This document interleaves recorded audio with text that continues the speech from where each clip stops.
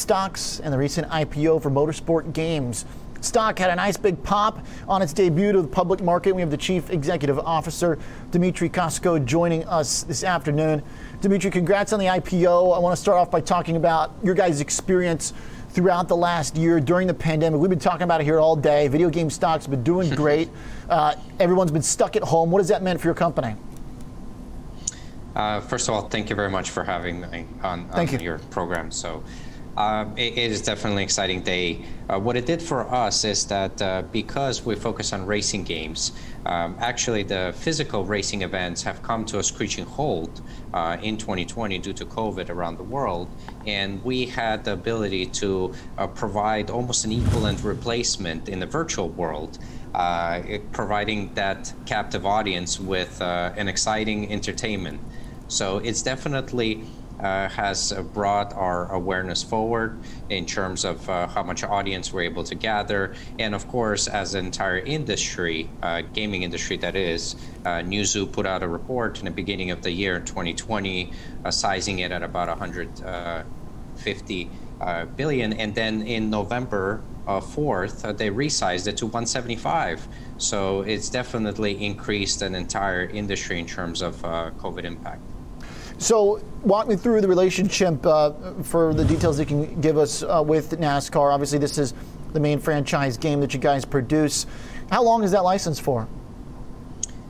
So that license is up for renewal at the end of 2029. So we're excited to have such an opportunity to build great products throughout all of these upcoming years, and definitely having ability to have this milestone IPO provides us chance to create really, really great racing games. Okay, just to make sure I heard you right, you said 2029?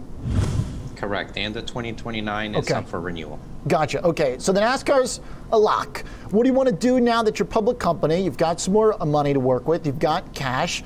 What's the next plan? It sounds like you want to start developing other games. Do you have other licenses? I know you've partnered with some of the European racing franchises. Exactly, we already have exclusive license to British Touring Car Championship. That's an additional one that we plan to create games and esport products around. We also have exclusive relationship with 24 Hour Le Mans. That's a crown jewel of racing events.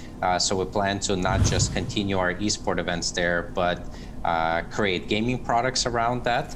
And the growth strategy is fairly simple. Have more of these franchises, create more games, make them available across more platforms.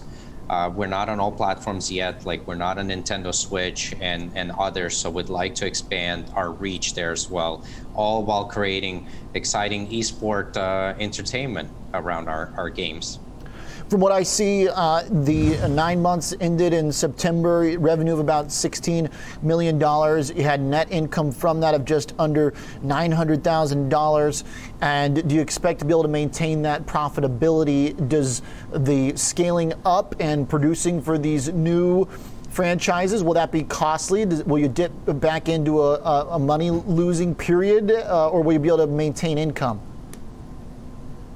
We're definitely going to invest in a growth, which means we'll invest into more products and then reap the benefit of those in the ongoing years.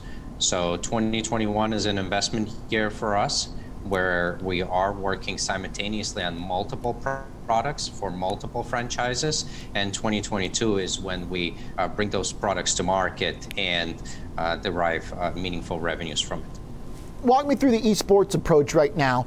And when people play the NASCAR games, in terms of that kind of competitive aspect, do you have your own virtual stadium to host? Do you work with servers for people to watch? Do you have partnerships in the works? How do you get as big of an audience as possible? Well, the easiest way is to bring excitement into this virtual racing. So if there's drama, and you're exposing that drama to as many outlets as possible. So on Facebook, Twitch, YouTube, eNASCAR.com broadcasts, motorsport.com broadcasts. So all of those outlets help us reach a broader and wider audience. So that's how you essentially grow. You create very good entertainment, and then you expose it to as much as possible, and you then play off the viral effect of that drama.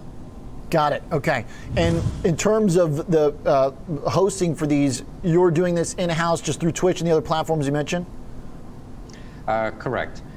We have created a very scalable ecosystem to host and broadcast these events without having to be inside our studios. We're able to do it all remotely, which is exciting of its own, helps us with scalability, and helps us in case other lockdowns are around the world go in effect. So our eSport events will continue, that will continue to grow, and that's what we're so excited about. Okay, Dmitry, appreciate the update here. Congrats on the IPO, and let's continue the conversation. Thank you. Thank you. Dmitry Kosko is the CEO at Motorsport Games. The shares of the big pop at the open. MSGM is the ticker, finishing the day at $35.